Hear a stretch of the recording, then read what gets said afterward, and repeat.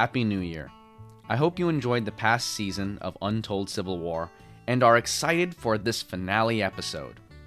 I want to thank all of you, my sponsors, patrons on Patreon, and loyal listeners for supporting the show. It's a privilege to produce content for you all to enjoy, and I appreciate all the kind words as I work harder to perfect my craft. Now, unfortunately, because I've fallen under the weather, you might be able to hear it in my voice, and I will also be on vacation in February. The next season will not officially start until March. But fear not, I will be posting on social media, that's Instagram and Facebook. I should also have some video content on YouTube still lined up to satiate your Untold Civil War hunger. So please, subscribe to the YouTube channel and follow us on social media. Link to my website will be in the bio. Click on that and you'll be able to access all of the above. And now, fix bayonets, draw sabers, and let's charge into a new year of Untold Civil War. This afternoon, I sit with Dr. Richard McCaslin. He is the author of the book Fighting Stock, John S. Rip Ford in Texas. We will be discussing the legendary life of Rip Ford, the last victorious Confederate battlefield commander.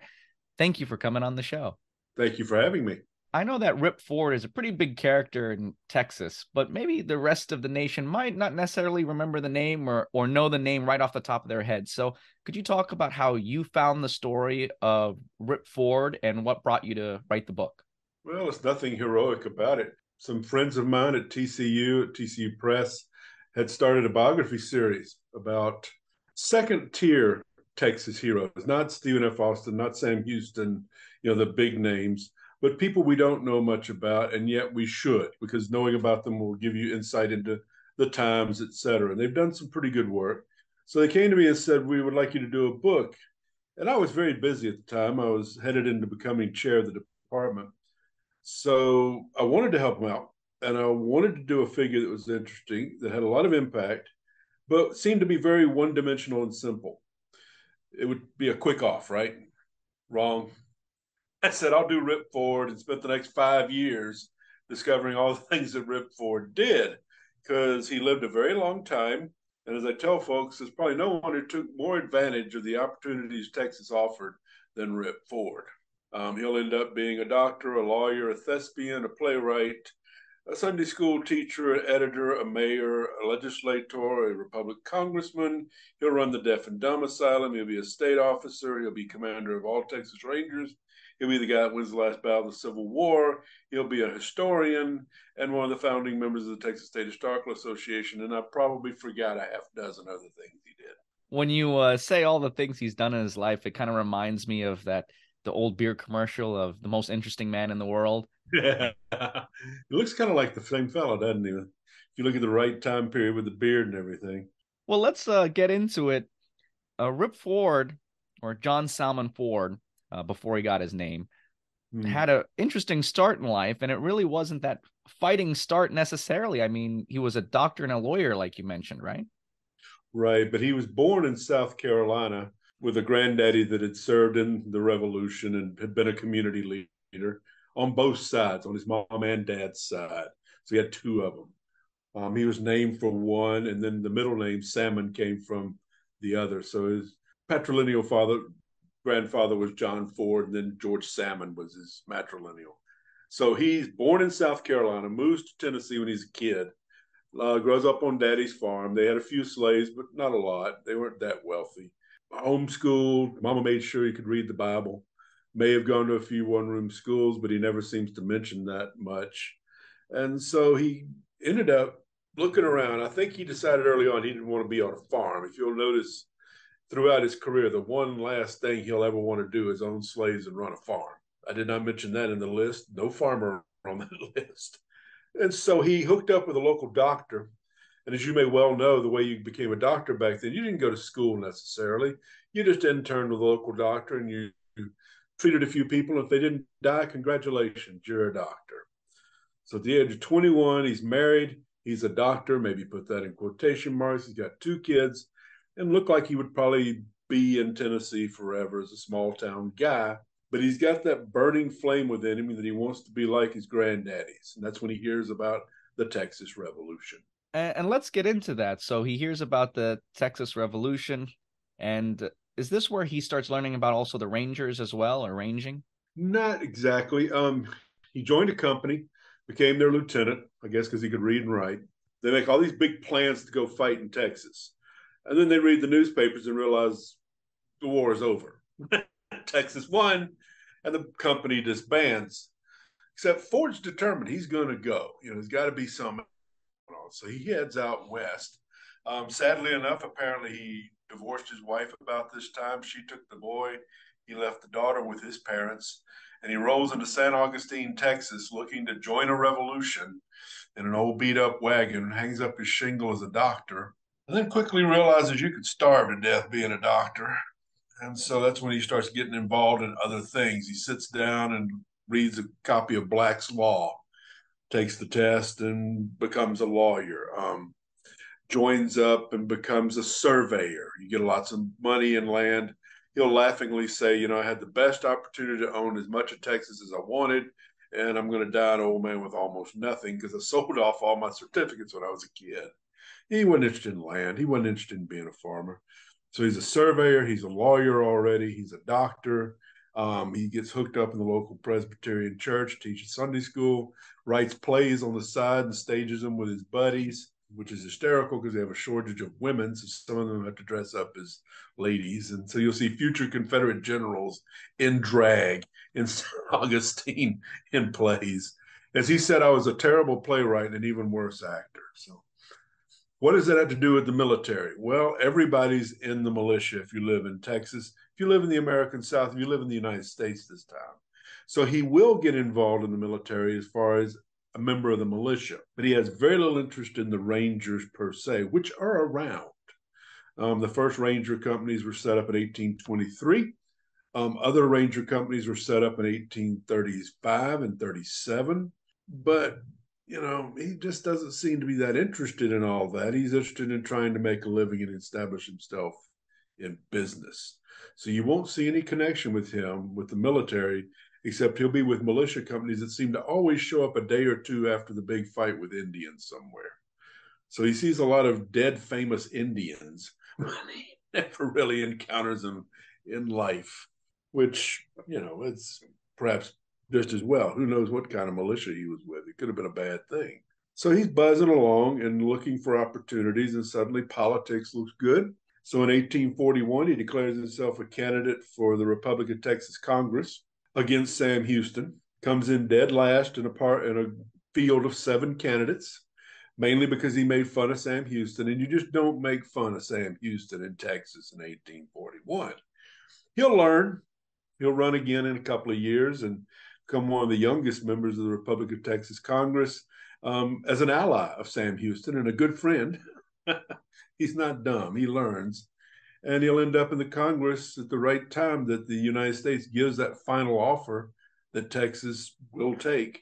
And it'll be Rip Ford that actually introduces the resolution in the Texas Congress for the annexation of Texas to the United States. He's crushed, though, when the local San Augustine folks don't elect him as a delegate to the Constitutional Convention. Because now, if you're going to be a state, you can't use the Republic Constitution anymore. So looking around, he'll add another thing to his list. He'll figure out that you can go to the convention if you have press credentials. So he becomes the journalist, the newspaper stringer for the San Augustine Redlander, and attends the Constitutional Convention as that. And as soon as the legislature's set up, a few months later, he gets the official contract for his newspaper in Austin to be the official reporter of the Republic of the new state legislature. He's a very adept fellow. You count up the years. He's been in Texas, less than 10 years. He's already been a congressman, a lawyer, a doctor, down the list we go. That's why I said I thought he was very one-dimensional and began to figure out, no, he's pretty adept. And of course, it allows you then to talk about all these new early things in Texas. But of course, there is this fighting spirit that's just building there, that he's got to get in the fight. Always there. Right, always there. And the Mexican War starts looming ahead, right? Right. This is both sad and fortunate for him. By this time, he's married a second time. She gets very sick and she dies. And all of his ministrations as a doctor can't save her. It's the last time we ever see any notation of him practicing medicine. I think the death of his second wife just derailed him from being a doctor. He then leaves the newspaper in the hands of his partner and takes solace just kind of hanging around. And he ends up down in San Antonio area, as far as we can tell. And there's these rangers, and they've gone down and they've been in service already in the Mexican War under Jack Hayes, John Coffee Hayes, Jack Hayes. And they're sitting around their campfires because the northern campaigns have pretty much petered out. They've been rotated out of service. So he's hanging out with them, the grieving widower, hearing all these awesome stories. Because they got to be telling some stories about fighting in Mexico and, the campaigning. And so he hangs out with them. And when they're reactivated under Hayes to go join Winfield Scott's campaign, first they were with Zachary Taylor, now they're going to go with Winfield Scott. Ford gets himself enlisted as the regimental adjutant. He's John Coffee Hayes' adjutant because he can write, he has political connections, and off he goes to Mexico. And so he'll have a grand time in Mexico. And this is where the fighting Ford really begins to establish his reputation. He discovers the magical wonder of the Colt revolver, claims he shot a man at 125 yards with a Colt revolver. It was actually a Comanche raider a little later on named Otto Cuero. And Ford managed somehow, aiming at the middle of his body, to hit him in the left elbow. But he hit him. And so Ford becomes combat veteran Ford. He becomes more of a combat officer than just adjutant. Sometimes he finds himself in some pretty interesting pickles, but he always seems to be coming back out. When he was an old man, Frederick Remington came to San Antonio, which is where Ford had settled with his daughter. And Remington, of course, liked to go to bars and find guys and say, hey, give me some good stories. I'm writing a book called, it ended up being the book Pony Trails. And there was a guy who told him, quote unquote, I know an old man who'll tell you stories that'll make your eyeballs fall out on your vest. Of course, Remington loved that quote. So he goes and meets with Ford, and Ford tells him a lot of these stories of fighting in Mexico. So if you want to see pictures of what Ford told Remington, go pick up a little book called Pony Trails. And old Ford, fighting stock Ford, his stories are in there with Remington's illustrations. I mean, that's just two icons of the West coming together there. Yes, Remington loved Ford and his stories. I'm not sure his eyeballs fell out, but he had a great time. 1863 Designs leads in Civil War themed graphic design. Their stickers are great. A personal favorite is the Hospital Steward insignia. Get your own sticker and pay tribute to the Army medics of the Civil War era. Link in the show notes. And for some of my listeners who might not know, and I'm sure there most people do, can you talk a little bit about the Texas Rangers at this time? They're not as formal as we think of Texas Ranger law enforcement today, right? All a Ranger is prior to the Civil War is a longer-term active volunteer.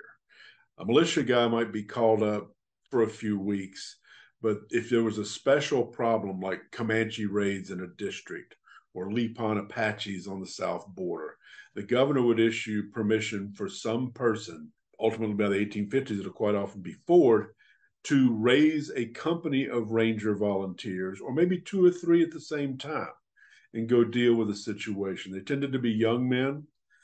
They had no uniforms. There's no badges. This is a frontier defense ranging force is what it is.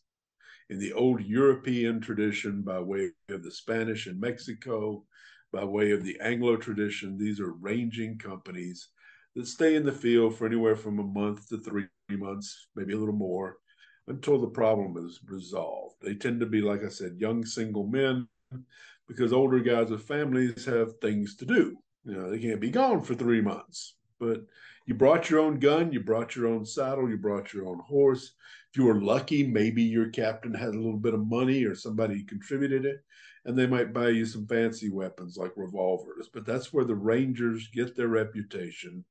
They're the guys who deal with a problem but they are really nothing more than a mobile frontier defense volunteer force at this time. Say the Rangers went to Texas, went to Mexico. We're talking about guys with Ranger experience who were recruited into a regiment with the idea that they'd be able to use that previous experience at being in the field, at following orders, at being quasi soldiers, paramilitary force in a useful way. And they did, in fact, in Mexico do very well. They also gained a horrific reputation for undisciplined conduct, shall we euphemistically call it. If you came and killed one of them, in a bar fight, the consequent, karma could be horrible. Payback's the what. And they were noted for that. By the end of the Civil War, it was seen the value in organizing reunions among veterans of the war. Many organized excursions to Niagara Falls, and even the old battlefields themselves. Today is no different. Polar organizes such retreats for those who have sacrificed for our country. Check them out at the link in the show notes and consider supporting them with a donation. How formal was the leadership structure for these organizations? I know when I was reading a little bit about the Texas Rangers, it seems to be their history is driven by the famous leaders, right? Yes, the great captains of this time, and Ford will become known as one of the great captains. My feeling is the guy who got the permission to raise the company or a couple of companies, he's automatically got authority. The rest of them, it was very much a democratic system in that you had to impress the guys you were with, or you had to walk in the door with a reputation as a guy who could shoot, who could lead men, that could be trusted, that wouldn't get me killed, all these sorts of things that a man might vote for in choosing a lieutenant or a captain.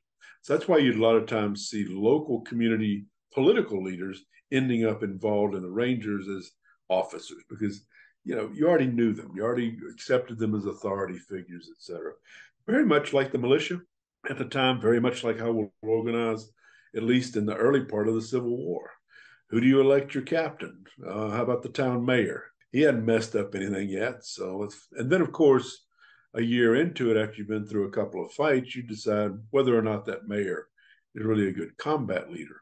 Or maybe Sergeant so-and-so seems to actually be the guy who knows. Same with the Rangers. And it's very much the way the militia operated, all the way till we come up with the National Guard in the early 20th century. Part of the reason we needed the National Guard is we needed less fly by the seat of your pants leadership sometimes. People always ask me, why do the Confederate regiments and Union regiments always seem to be charging straight ahead? Well, if you've got all these untrained, inexperienced leaders, what's the one thing they know to do? Charge. An enfilade left sur la derrière upon the enemy, Napoleonic style, was probably beyond your average drugstore clerk who's now captain of the company. Let's be real. Right. Move to the sound of the guns. Can't go wrong. Move right? to the sound of the guns. Follow your flag. Don't lose it. Those are your instructions. Go to that pile of trees over there. I mean, that's what they were charging at Pickett's Charge, right? Guide on the trees at the center. Nothing more complicated than that. I've done a couple of papers on this because it was an intriguing question. Why don't they get more fancy? What is interesting about Ford, though, and I'm probably going to jump one of your questions here. He comes home from the war. He's got the bug now, right? He's been a combat leader. He's been a ranger. He's been a soldier, learned how to use a Colt revolver and do very well. And so while he goes back to writing for the newspaper, and he's looking for opportunities, and in fact, he'll end up a brigadier general in a Mexican Revolutionary Army south of the border by 1850-51. Carvajal, whom Ford called the Washington of Mexico, has established, or who's trying to establish, an independent republic in northern Mexico. So there's Ford leading all the American volunteers that joined him. Where does Ford get these? They come from ranger companies that he had been leading in 1850 and 51, because when the U.S. Army promised that it would defend the Texas-Mexican border, they quickly figured out we don't have enough people to do that. Especially, we don't have mounted companies. They're expensive. And third, we don't know anything about this area. So suddenly you'll see ranger companies coming back into service and Ford is one of those commanders. And when that opportunity peters out, he crosses the border and becomes a soldier for Carvajal. And then Carvajal sends him back across to Texas to recruit. Ford decides Carvajal is going to fail, which he did. So Ford gets himself elected to the legislature. And according to accounts, showed up in the legislature wearing his Mexican brigadier general's uniform. He's colorful. Now, for me, it's sometimes very hard to think of a Texas character like Rip Ford wearing a Mexican general's uniform. He'll do it twice. But maybe you can expand on that a little bit and talk about this era of, I guess you could say, filibusters and this time where people actually did kind of go out to other places, other nations, and it was kind of normal-ish, right? I guess. Not normal, but maybe not as surprising as we would find it if we suddenly read, Donald Trump showed up in a small African country leading their revolutionary forces or something. We think that was rather bizarre. But remember, what is driving Ford?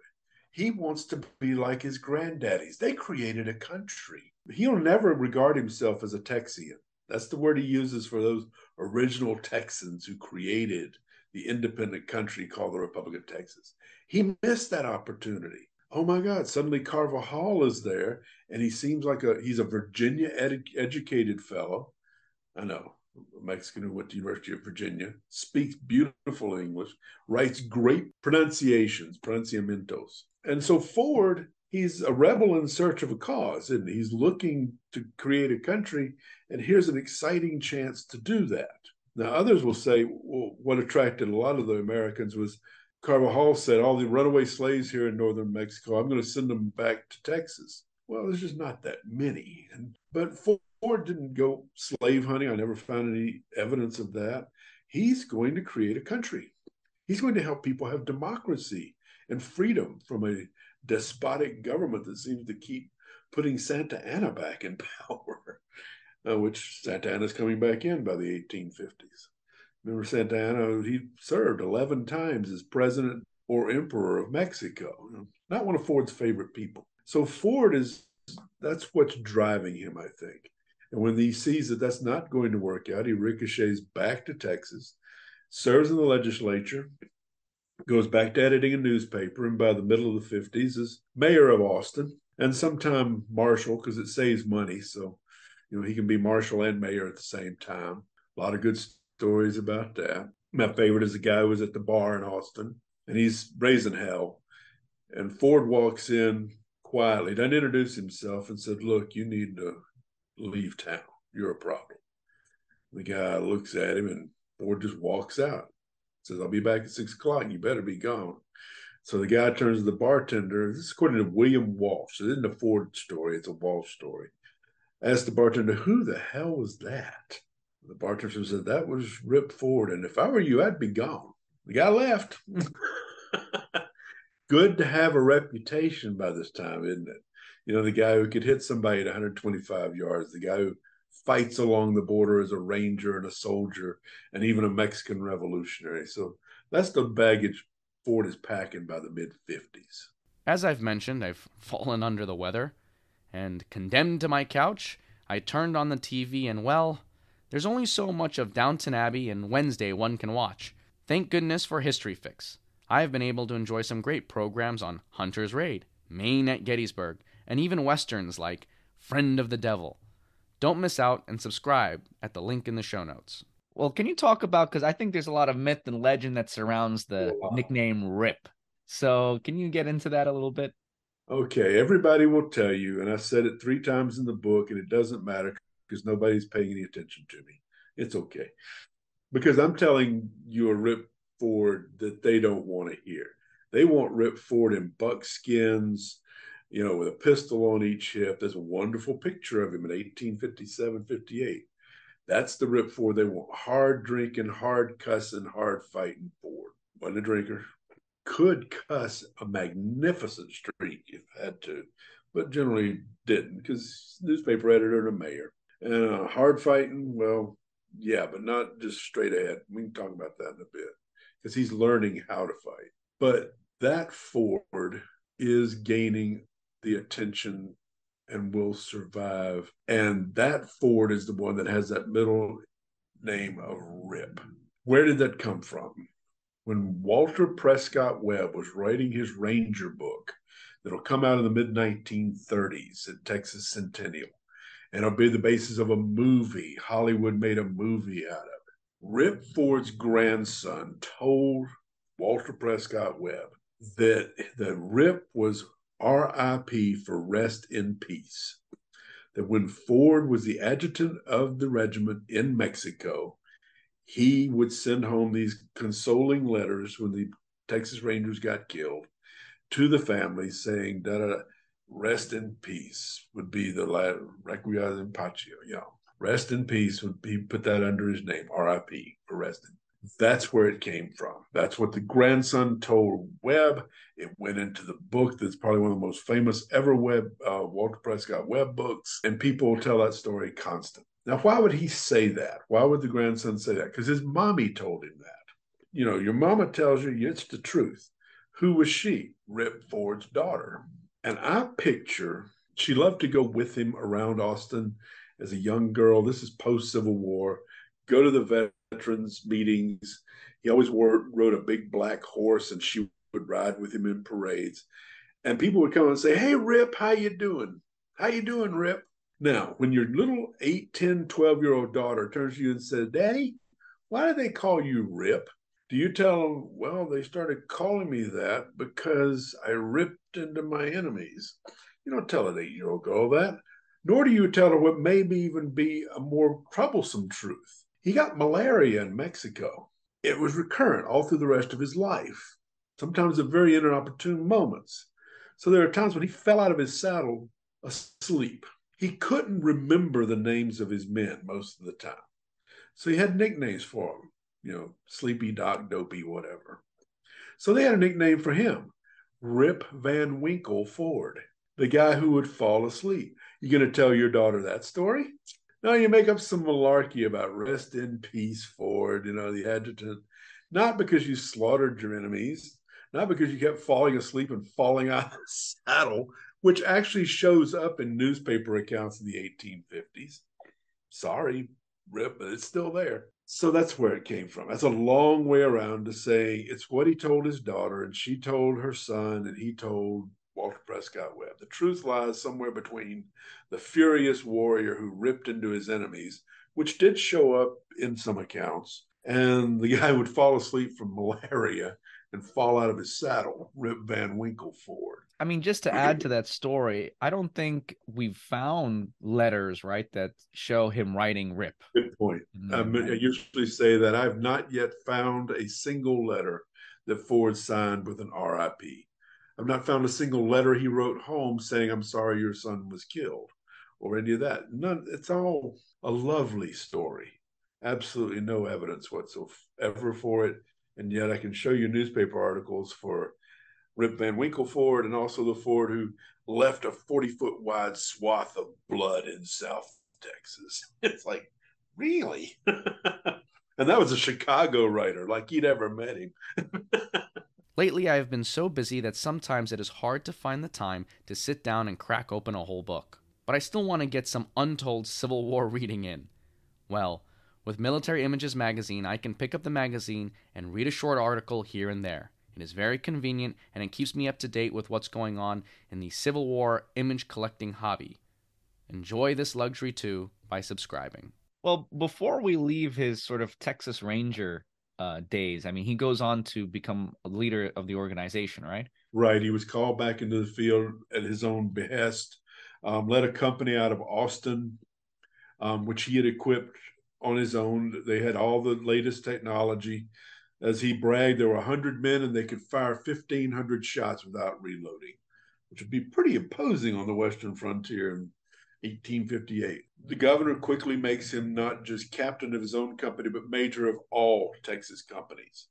And so Ford fights probably his last and greatest Ranger campaign between 59 and about 60. First against the Comanches in North Texas, where here I want to make sure I show you that he has developed, he's not just straight ahead charging.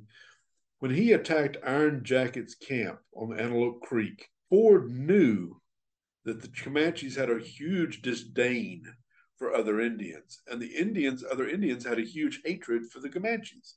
So he had 200 Indians with him, everything from Tonkawas to Wichitas to Caddos, a few Delaware, some Shawnee, and he had 100 Rangers with him in that fight. He posted the Rangers behind a hill off on Iron Jacket's left flank. He sent the 200 Indians directly at the camp at a slow trot. Of course, Iron Jacket sees them. He then leads his Comanches out to confront these 200 losers, because that's the way he thought of them. And he can't see the Rangers behind the hill who can fire 1,500 shots without reloading. So Iron Jacket comes out to confront the Indians, Ford concealed on his left flank. Ford has his sergeant with him who has a Sharp's carbine and says, shoot that guy, because Iron Jacket believed he couldn't die. He was wearing some sort of Spanish mail shirt that a shaman had told him would deflect bullets, deflect arrows, and he could even blow away bullets and arrows with his breath.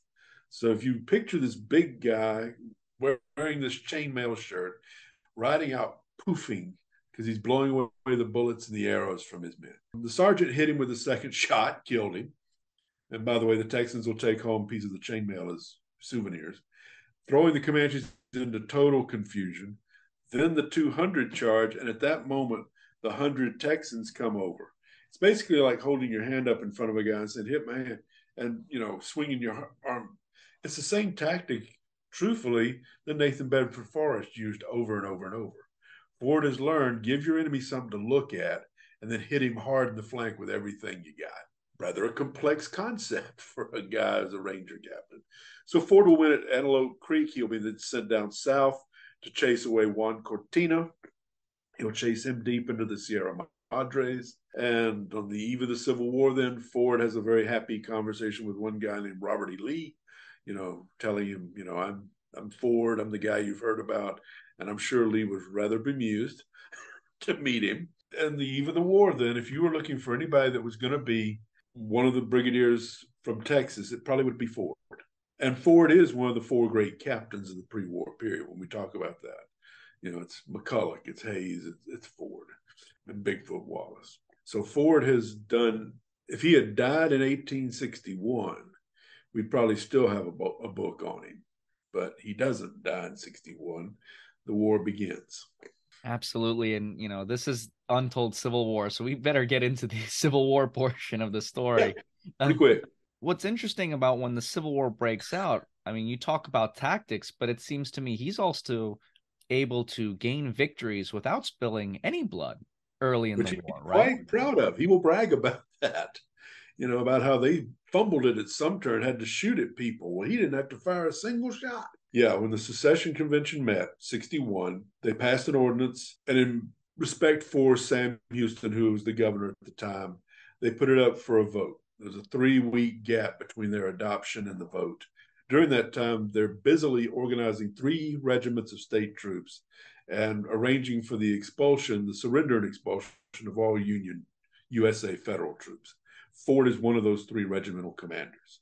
So he is assigned with approximately 800 guys to go to the south border, where there's about 6,000 to 8,000 troops, maybe, and several hundred pieces of ordnance and several dozen forts. And his job is to send them out.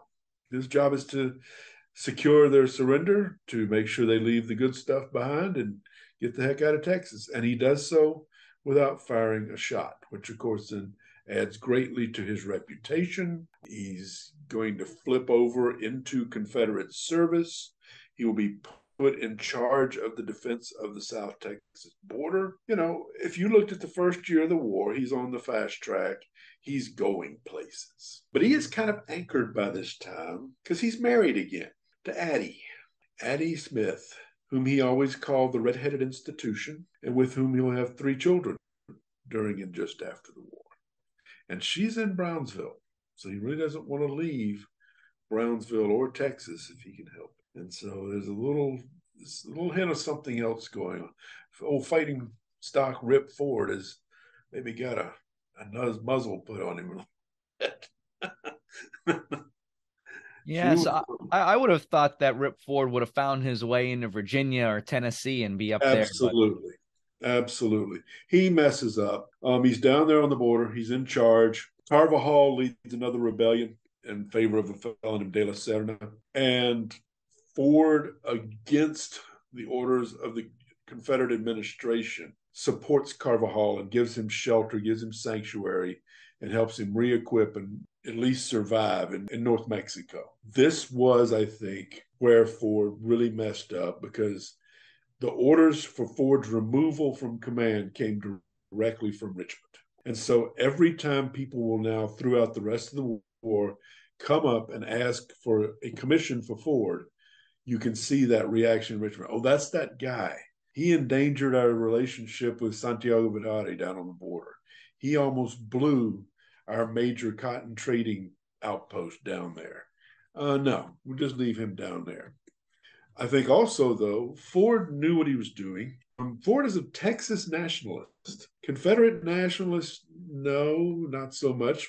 If Texas is part of the Confederacy, yes. But again, he's still looking for that revolution, isn't he? He's still the revolutionary. And given his choices, he was a Texas nationalist. And that's so he gets to stay with Addie in Texas. He gets to work for Texas. Now, he does say in his memoirs that this is the biggest damn mistake he ever made in his life. That, not standing for reelection as colonel of the regiment, because when it went into Confederate service just a few weeks later, he said, I don't have to stand election. I have my commission from the state of Texas. No, that's a Confederate regiment now. But so he figured that out later when he was in his 70s, but at the time, it didn't seem to connect with him. And by the way, he's not even 50 years old yet. He's not too old to go off for service, as some have written. But he blew it. He was removed from active command and assigned to the worst job in Texas if you're in the military. He gets to direct the draft board. And there's a logic. He's a famous guy, right? Everybody knows Rip Ford by this time. He's the guy that beat Iron Jacket. He beat Cortina. He's been this and that. So if you're trying to get people to support an otherwise very controversial agency, put one of your favorite sons in charge of it, and maybe they won't complain so much. And so he does that job, and he does it in a very soft-handed fashion. He had a theory that why would you want somebody to be a soldier for you when he doesn't want to be there? He's not going to be a very good soldier. And by the way, to make sure that that legend continues, he and William Walsh, who was his second in command, burn all their draft records at the end of the war. We don't have any draft bureau records for Texas because Rip Ford burned them. Another part of this, just to show how complicated things were, I think, in Texas at the time, doesn't he get in with Lew Wallace a little bit? Lew Wallace. How does Ford end up with Lew Wallace? Ford is running the draft bureau, hates it with every fiber of his being. Suddenly, the Union Army lands at Brownsville and actually occupies much of the southern coast of Texas in the fall of 1863. This is post Vicksburg. This is after the defeat. There's no resources that can be sent from anywhere else, much less Louisiana, where the Union Army is very actively campaigning as well. So the commander of Texas, Prince John Magruder, John Bankhead Magruder, looks around and people are telling him, Ford's a fighter. You got him sitting at a desk over there running the conscription bureau. Put him in the field. He'll organize a fighting force and take back the southern coast for you. Men, boys, convalescents, deserters, they'll all come out of the woods to fight for Ford, is their theory. Sure enough, they appoint Ford in charge of the Rio Grande Expeditionary Force. Ford puts out the call, and we got deserters coming back from Mexico. We have guys who were wounded and came home from the Eastern theaters who suddenly, I can limp well enough or ride a horse. Old guys, young guys. He got about 1,600 men together, and he marches south. Again, this is when Magruder contacts his boss, Kirby Smith, and says, I need a commission for Ford, at least colonel. I really want a star for him, brigadier general. And Kirby Smith says, I've contacted Richmond. They say they don't like this guy. So Magruder goes to the governor of Texas, Pendleton Murrah, It says, make him Brigadier General of the state troops. Murrah says, fine. Ford is appointed Brigadier General, 1st District, Texas State Troops. There were other Brigadier Generals. And then Magruder issues an order as a Confederate commander saying all Confederate officers and men will obey Ford as if he were a Brigadier General in Confederate service. This pissed off some people so bad they quit. There were a couple of colonels who said, I should have had a star. But here comes Ford. He's a Brigadier General, State Service, with Magruder's orders in his back pocket, saying, you have to obey me as if I'm a Confederate Brigadier General. So does he pull it off? Yeah. He quickly occupies Brownsville. Fortunately, the Union Army abandoned it 2 days before he arrived. So that, Ford's always, he didn't have to fire a lot of shots. He settles into Brownsville. The cotton trade begins again. Everything's good. Ford is sitting there in Brownsville when he gets an interesting communication from Lew Wallace, the guy who writes Ben-Hur. Lew Wallace, by this time it's March of 65. Ford occupied Brownsville in July of 64. Ford is busily rotating his men home on 3rd so they can tend crops, etc., holding about maybe 800 to 1,000 guys at Brownsville. Lew Wallace has gone and gotten Lincoln and Grant to sign off on this scheme that he thinks will take Texas out of the war. He's pitching it now with Grant and Lincoln's support to Ford and his boss, James G. Slaughter. The idea is that Lew Wallace will bring a bunch of Union troops off Brazos Santiago Island, which is very close to Brownsville. It's the only little outpost the Union still holds in Texas. They will, under their flags and officers, join with Ford's men under their flags and officers, jointly invade North Mexico and drive the French out. Ford thinks this is a great idea. Slaughter's not so sure. So he contacts their boss, Kirby Smith. Kirby Smith says, not no, but hell no. Now, we know in part that this is because Kirby Smith is already negotiating for a job with the French when the Confederacy loses, which is what he expects is going to happen. So yes, the future writer of Ben-Hur is sitting down on a blanket with wine and munchies with Slaughter and Rip Ford on Brazos Santiago Island and talking over this scheme to invade Mexico again. You think this will be exciting to Ford? Oh, he loves it. It's great. Even though Mejia, the imperialist Mexican general across the river there, has been very good to him, very supportive. But, Ford still has that Carvajal dream in his head of uniting Texas with a chunk of northern Mexico all the way down to the Sierra Madres. So I think ultimately that must be what he's got in his mind. Needless to say, that did not work out. Kirby Smith said no. Slaughter says the boss says no. Lew Wallace settles down very disappointed. And so Ford has got a promise from his new buddy, Lew Wallace, there won't be any fighting. But there is going to be one more fight, isn't there? Well, that's definitely what I would like to get into because as we've seen so far is that he wasn't able to go up north to Virginia or Tennessee to fight. As you said, when he went into these areas, the Union troops were gone. So he's waiting for that big fight, and that big fight does find him even after Lee's surrender, right? Yep. It's in early second week of May, 1865. Like I said, Ford's rotating men home by thirds. He's got Lew Wallace's promise, but Lew Wallace is left by this time. Lew Wallace has gone off to do other things.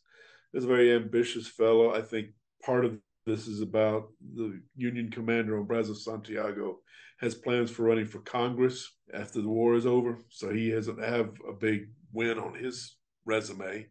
So if he occupies Brownsville, and he thinks he's heard that Brownsville is being evacuated, that the Confederates are backing away. So he comes off the island, breaking Lew Wallace's promise to Ford. Ford's scouts come and tell him there are Union troops coming up the river. It's not very far, from Brazos Santiago up to Brownsville, 20 miles at the most. Slaughter turns to Ford and says, well, that's it then. Let's pull back. We don't want to fight. Because they know Lee has surrendered. They've seen the newspapers. They're not idiots. Ford says, no. I had a promise. That man is not doing what he's supposed to be doing. I am not backing up. And so Ford decides to attack with the portion of his troops that he can get to come with him, which we think is somewhere around 300 or 400, maybe. Several companies of the Rio Grande Expeditionary Force, whom, by the way, Slaughter regarded as a bunch of thugs. He didn't like them. So Slaughter prepares to leave and go one way while Ford prepares to charge down. And it's a very bizarre battle in many ways. It shouldn't have happened. Does it affect the war? I don't know. I doubt I could really make much of an argument. Does it affect how Texans have a great pride in their lost cause and it's part of their trilogy of big wins in Texas? Absolutely. Though I'm going to crush a bunch of them now that see it when I point out that Rip Ford was not a Confederate officer when he won this. He was a state brigadier general. Remember? That's his commission. And so he and these 300, maybe a little more, go raging down there. Ford's commanding his troops. He's had a problem recruiting artillerymen because Texans would rather be cavalry than artillery. It's cooler. And so he's got 6 guns with him, which he places 2 in front, 2 on the left flank. Sound familiar?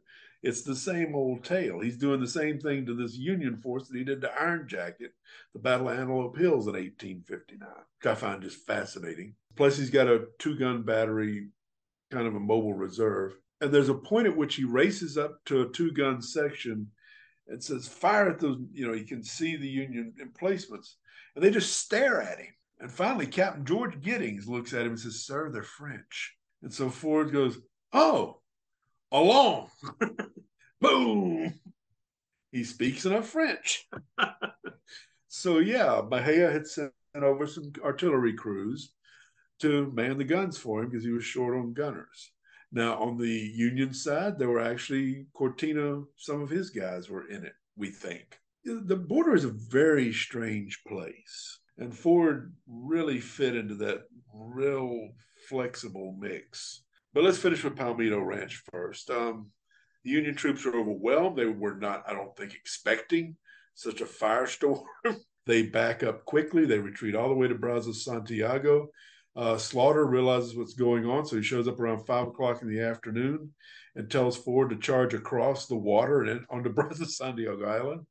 And Ford says, no, we made our point. The battle is over. The Confederates, as they are, the Rio Grande Expeditionary Force, has won a fight. They have a bunch of prisoners now. A lot of debate over what happened to them. I think it's very simple. Ford looked at all these prisoners, said, I haven't got anything to feed them. So he paroled, sent them home. It's the easiest thing to do. He's got 2 captured flags that he will collect and fold very carefully and stuff them in his uniform because he knows it's close to over. And when he crosses over that river, which is he's going to do, he's going to go to Matamoros, by the way, with Addie, because she was supposed to stay in San Antonio, but she said no and showed up, and she's right there in the middle of the fight, much to his distress. The Redhead Institution does not get told what to do. She's half his age, and she's got a hard head. She's already had 2 babies now, and she's going to go where she wants to go. They'll cross over the river, and he keeps those flags with him, and just in case he needs to negotiate with any federal authorities. I guess the idea was, you don't arrest me, I'll give you your flags back. It's a strange place. And over there, he hooks up with Mejia, becomes a brigadier general for Mejia. Tomas Mejia, he's the Imperial Mexican commander, Indian descent. He's the one that will die at the wall at Querétaro with Maximilian. Very sad story. So he actually serves with the Imperial troops that he had originally been planning with Lew Wallace to kick out of the country, right? Yeah, problem. It's very interesting. It's a job. And his partner, he shares an office with Lew Wallace. Lew Wallace is also a brigadier general from Mejia, the future governor of Indiana and the writer of Ben-Hur for a year as a brigadier general in Mexican service with Rip Ford down in Matamoros. Border's a weird place. In this new year, I hope to visit more battlefields of the Civil War. Seeing the ground where these armies clashed gives you a better understanding of how and why certain tactical decisions were made in the field. You can't get that experience from reading a book or viewing a map. Now, the best way to visit these sites is to utilize Civil War trails. They have marked the trails with interpretive signs to help you better understand the ground on which these great hosts cross sabers. Learn more at the link in the show notes. One of the things that I've always wondered about the Battle of Palmito Ranch, and maybe you can shed some light on it, is I remember, if I'm remembering correctly, I read some of the orders, or original reports, the ORs from the battle, from the Union side. And one of the things that was mentioned was, there was Imperial Mexican cavalry on my flank forming at the border, and so I had to fall back. They were definitely forming up on the Mexican side of the river. Now, it depends on where you are on the river, so whether they actually come across at you or not. Now, I've been so fortunate as to actually visit with a fellow who still owns his great-great-grandfather's house on the battlefield. And we stood on the flat stuccoed roof of this place, and he pointed out where everything was. You can't cross the river right there. I mean, you could swim a horse across, but it's not going to be an effective crossing. And I remember noticing that. Absolutely. I think, though, my personal reaction, and I've read the few books that are Palmito Ranch, I've read a lot of the official reports. I think we got a guy who's been embarrassed, who made a big boo-boo, strategically and tactically speaking. So he's coming up with all kinds of reasons why it didn't work out.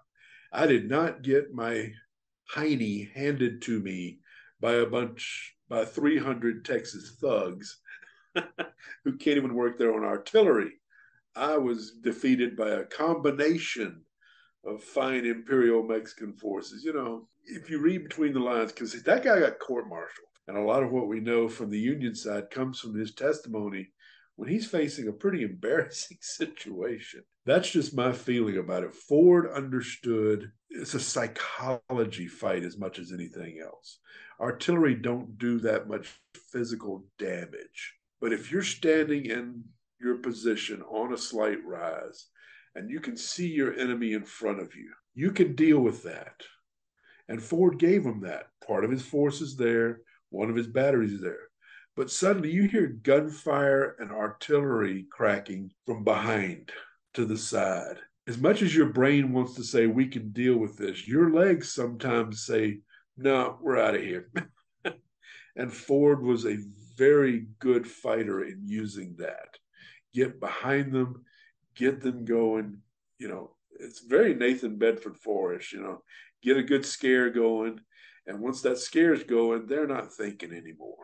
You can move around. There were more Mexicans on the Texas side of the border in the September 1864 skirmish at Palmito Ranch than there were in the final fight in May of 65. And I think the argument that there were a lot of Mexican Imperial forces is from a guy who's facing a court-martial, and he's trying to explain what went wrong. Right. I mean, in a way that won't get it cashiered. Right. I mean, it's during a time where there's victories everywhere. The Confederates, yes. They're all surrendering. How can you lose at this time?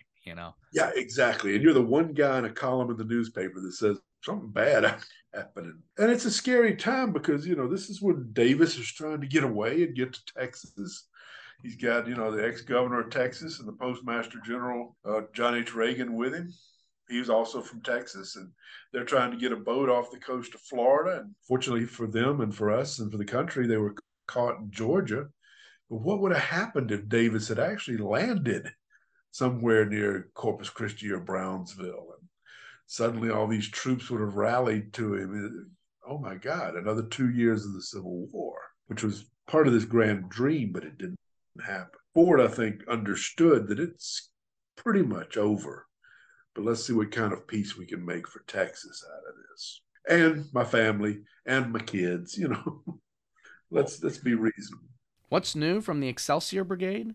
Some rare and unique items like a hard image of color bearer James Arnold of the 12th Kansas, sporting crossed flags on his sleeves, and a couple hard images of various Zouaves from different regiments. These are must-haves in any serious Civil War collection. Link in the show notes. Well, I'd also like to talk about, like you said, very sad story about Mejia and Maximilian. How does Rip Ford get involved with that? Because I'm a little curious about that. He doesn't. He's gone home by that time. In 66, things went to hell in a handbasket, to use a good old Mississippi expression, at Matamoros for the French imperialist forces, which were mostly Mexican troops. There were some French, but they lost Matamoros. They lost control of North Mexico. Things are falling apart. And of course, Maximilian, after some discussion, the French have already left. Marshal Bazan is evacuating his troops, and pretty much almost all gone. Juarez is victorious on all fronts, he and the generals that work for him. And of course, Maximilian, Mejia, and a third whose name I can't recall right off, were captured and sentenced to be shot at Querétaro, which is a town not too far from Mexico City. And the sad part to me is that Mejia, as an Indian, as a native-born Mexican, probably could have worked his way out, because many did. And the story I've heard and read is that the night before he was to be shot with Maximilian, friends broke into the jail, pried the door open, and came into his cell and said, "Let's go. We got a horse for you. We're going to take you away from here. You're going to be okay." And Mejia sat up and looked at him and said, "I'm a general in my emperor's service. I will die with my emperor." And he sent him away. And it's like, wow, I wouldn't have I got that horse and gotten out. But Vidati, others worked their way, at least for a while. A guy named Patricio Milmo comes to mind. He always lands on the right side. Juan Cortina, always landing on the right side. He fought with the French. He fought for the French. He fought with Juarez. He fought for Juarez. The deal he made with Diaz was, he lived out his last years in Mexico City. And Ford came to visit him there. They hung out and drank and played chess. The border is a very strange place. They had spent between 1859 and the 1870s 10, 15 years trying to kill each other. But when Ford took Brownsville, he protected and took care of Cortina's mother. And when the Red-Headed Institution, Addie, popped up in Matamoros pregnant and delivered a baby, it was Cortina who arranged for her protection and her safe conduct over to join Ford at Brownsville when he took it a few months later in the summer of 1964. They did for each other. And then Ford's trying to write a book about all of his experiences, and a guy named Bancroft, Hewart Howe Bancroft, had written the whole thing wrong in his volumes. He had written that Cortina had defeated Ford and driven him away during the Civil War in the first fight at Palmito Ranch when Ford occupied Brownsville. So Ford went all the way down to a little place where Cortina was under house arrest, which Ford partly arranged. Sat down and drank and played chess with him and got him to sign off on a true, accurate account of what really happened at Brownsville in 64 and 65. Picture these guys. It's a very interesting life that Ford leads. And of course, by the end of the Civil War, he's the phoenix from the ashes, right? He's the guy that lost his commission in 62, got relegated to a crappy job. Now he's won the last battle of the Civil War. He enters the pantheon of Texas saints. How could you not revere Ford and Dick Dowling and John Bankhead Magruder? He won Palmetto Ranch, and the other two won, of course, Sabine Pass and Galveston. That's Ford's involvement in all of that. There's stories, and I tell them in the book, there's old comrades that get in trouble, and Ford crosses the river and allegedly goes and talks authorities out of killing them. By comrades, I mean, we're talking Mexicans that he had served with, and back and forth across the border with Carvajal during the Cortina days, during the times he was in Brownsville during the Civil War. He is a very fantastic and interesting character. I think that we could talk about him all day. There's just so much to cover.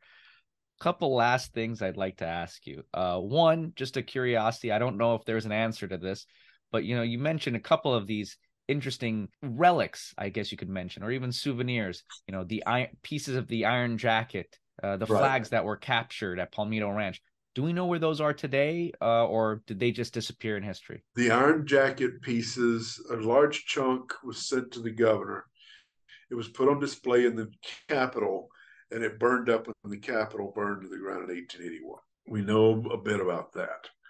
The flags, I think, are probably back with the states that had them in the first place. I can't call in the ordinals right now, but I bet, because Ford didn't keep them. One was a small almost a guidon, and one was a regimental flag.